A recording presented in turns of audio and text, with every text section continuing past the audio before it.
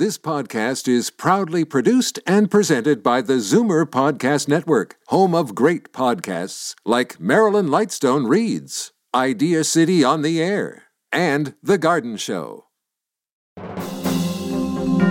You're listening to the Zoomer Week in Review, brought to you by CARP, helping you unlock money you didn't know you had. Members-only discounts that can save you tons.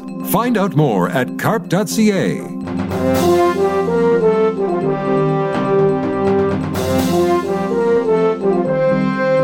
Good afternoon. Welcome to the Zoomer Week in Review, all things Zoomer worldwide. I'm Christine Ross for Libby Znaimer. The largest archdiocese in Canada's Catholic Church has a new leader at the altar. We speak with Toronto's new Archbishop.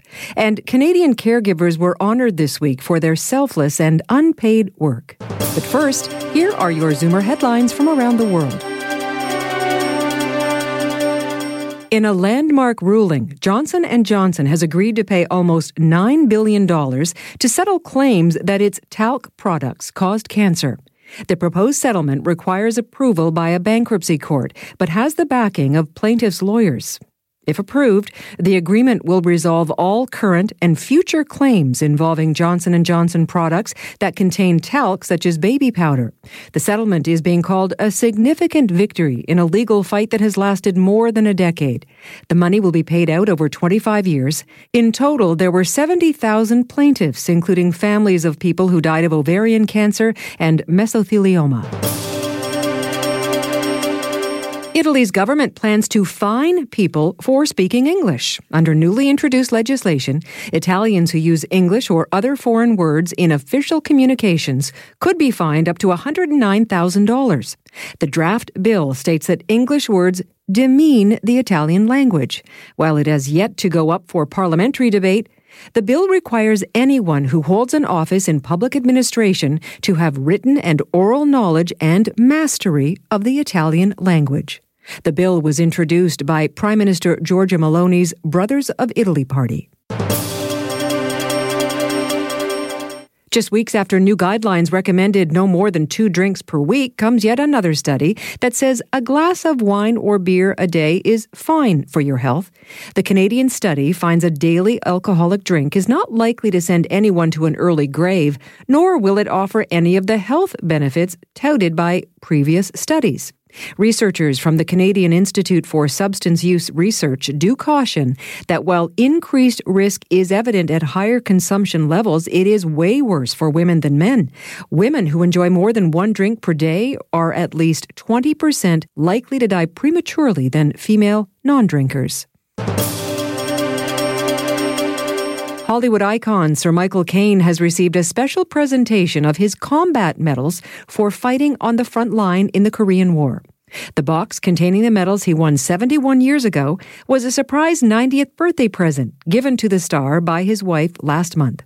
Lady Shakira contacted Caine's former regiment and asked for help with ideas to celebrate the film star's landmark birthday. In return, Caine's 76-year-old wife made a donation to charity and sent the association a photo of their most famous member. Sir Michael was just 19 when he was called up to do his national service in 1952, and within a few months, he was sent to Korea. Saw the Northern Lights, took a husky sleigh ride. We were in Zanzibar. We went to Egypt, India, Nepal, Bali. Emily Hamby and Sandy Hazlip are back in Texas 80 days after they departed to visit all 7 continents of the world. The friends came up with the idea of traveling around the world in 80 days on their 80th birthdays. Due to the pandemic, the trip didn't actually happen until the friends of 23 years turned 81.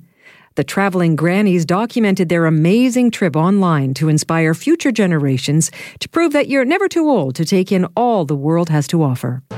I'm Christine Ross, and those are your Zoomer headlines from around the world. Given that I'm 51 years old and that bishops normally retire at the age of 75, we've got about a quarter of a century to get to know each other and to fall in love.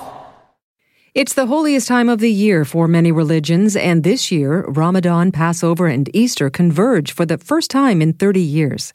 In Toronto at St. Michael's Cathedral Basilica, there will be a new face at the altar guiding the Catholic congregation through Easter service. 51-year-old Archbishop Francis Leo was installed last month, weeks after Pope Francis formally named him to the post, replacing Cardinal Thomas Collins, who stepped down on his 75th birthday. We caught up with Archbishop Francis Leo during Holy Week to learn about his role leading Toronto's Catholic community. Your Grace, thank you so much for joining me today. My pleasure. Well, first of all, congratulations on your installation. You've been in your new role about a couple of weeks now. How's it going? It's going well. It's going really well so far.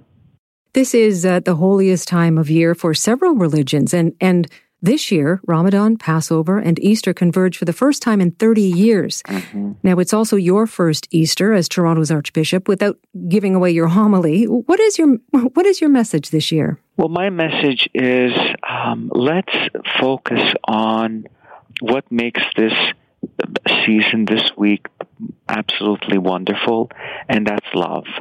The unconditional, selfless love of God for us that is made tangible through Christ and His ultimate sacrifice for us. As men and women of faith, what that faith gives us, so it gives us life, it gives us hope, it gives us meaning, it gives us the possibility of new beginnings. So for me, it's looking at our life and seeing it in the light of faith and having that faith enlighten it and give us new possibilities. The Catholic Church is, of course, known for its justice and peace initiatives. We're living right now in some challenging times with high inflation, lack of affordable housing, and just this week we're learning that Toronto's Daily Food Bank is dealing with record numbers of people. So what type of outreach would you like to accomplish while here in Toronto? Well, I'm still learning and getting to know people and communities and the agencies, but I definitely would like to build bridges with the different institutions and the different groups and organizations that are around. Already, the Archdiocese does many wonderful things, many wonderful services for the homeless, for the sick, in education, and in other realms. So getting to know that, I'm excited about that because I think it's life-giving. It makes a difference in people's lives. Contribute to it, build bridges, and connections. For me, that's very important. What we're already doing through our own agencies and how we can partner with other faith groups as well, and bringing as much benefit to the people of our city. When you were installed, there were people commenting on your youth and that your young age will help bring stability to your role. Do you see that?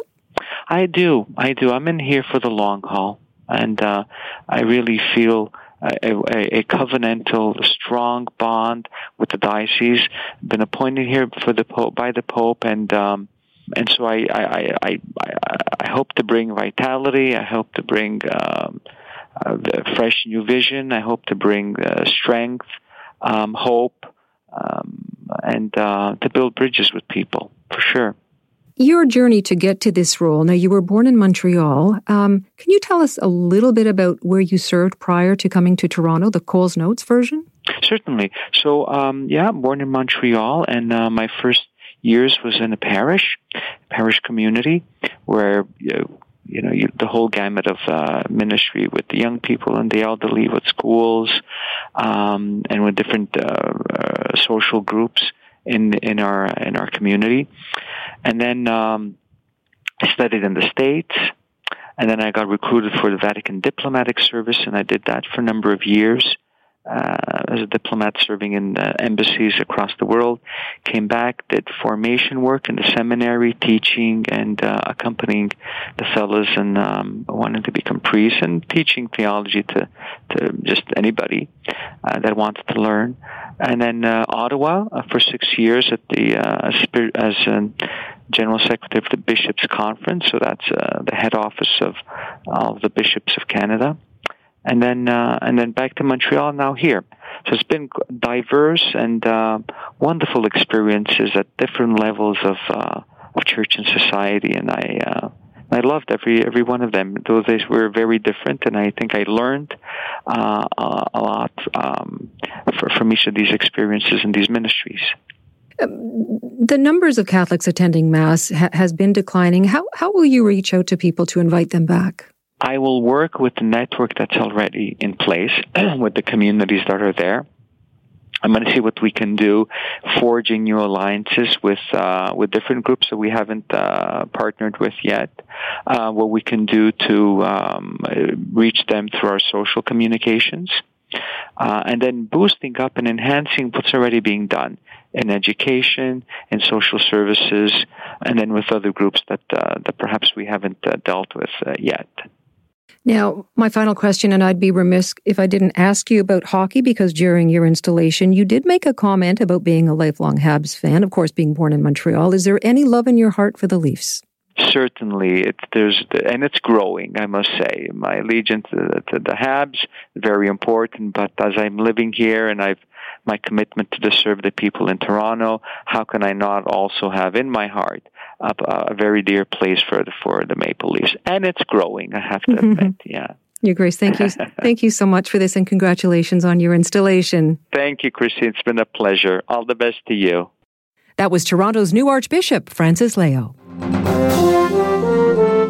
I'm Christine Ross, and this is the Zoomer Week in Review. Coming up, Canada's caregivers are in crisis and at a breaking point. You're listening to the Zoomer Week in Review, brought to you by CARP, offering members-only discounts that can save you thousands of dollars a year. Find out more at carp.ca.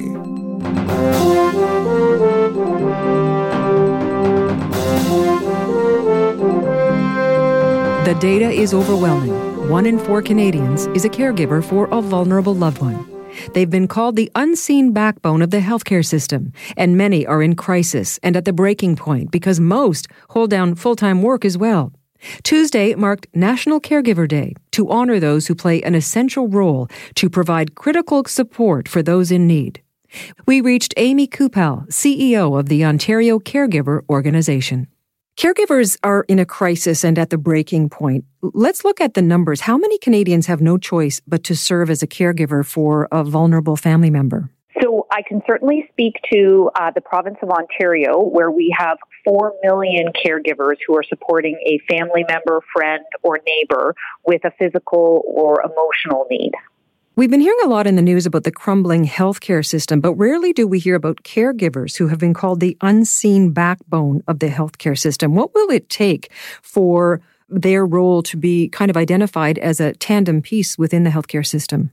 You know, I love this expression of caregivers being the unseen backbone. In fact, what we know is that caregivers provide 75% of the healthcare that happens in any broader context. So that's a significant portion of the care that is helping people to make it in between doctor's appointments, treatments, return to health, or live with chronic illnesses. So caregivers play such a vitally important role in our families and in our communities.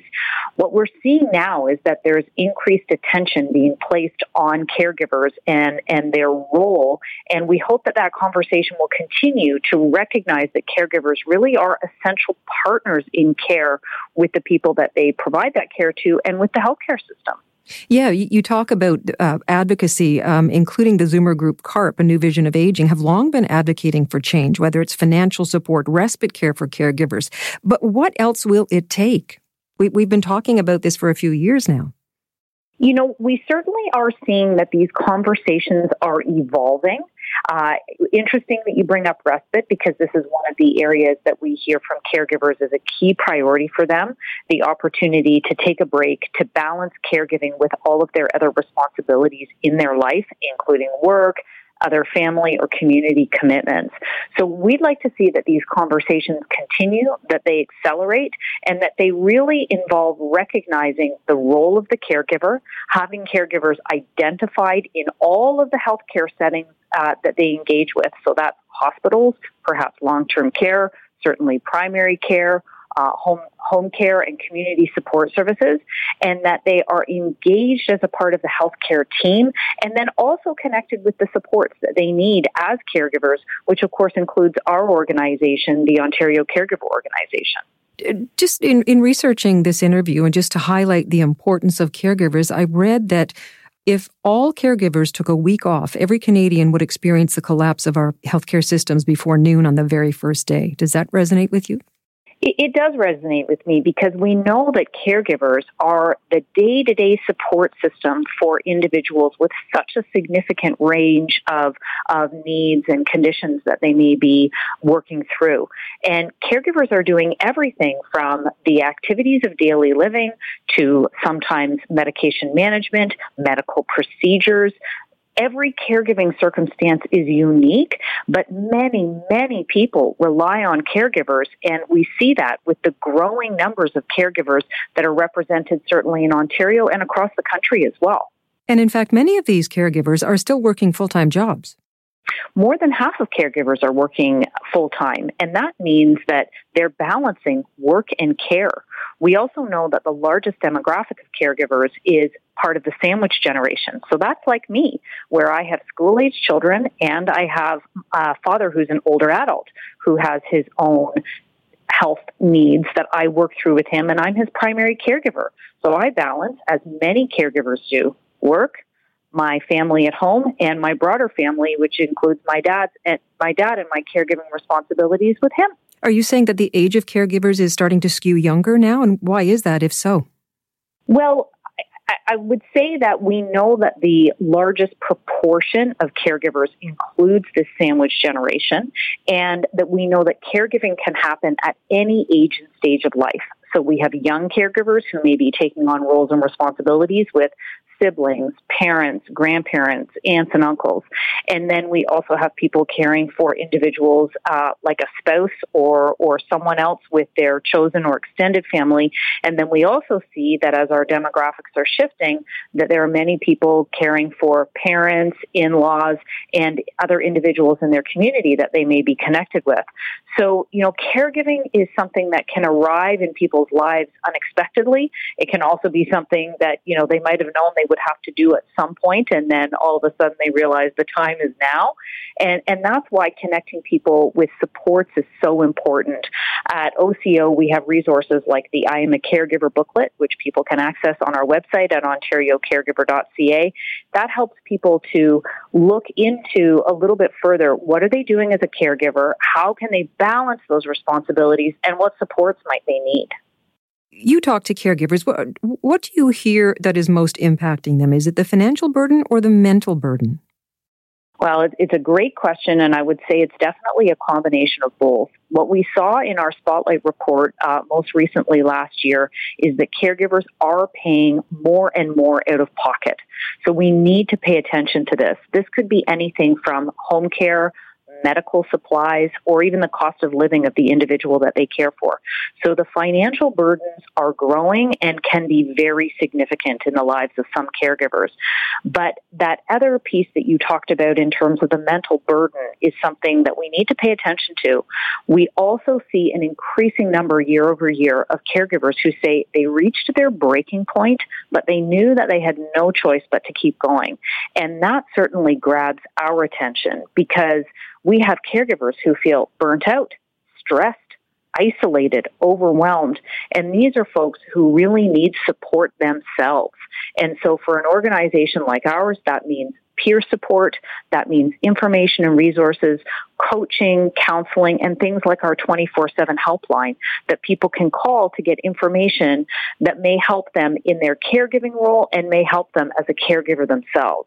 Amy Coupal, thank you so much for this. Thank you for having me. That was Amy Coupal, CEO of the Ontario Caregiver Organization. And that brings us to the end of this week's edition of the Zoomer Week in Review.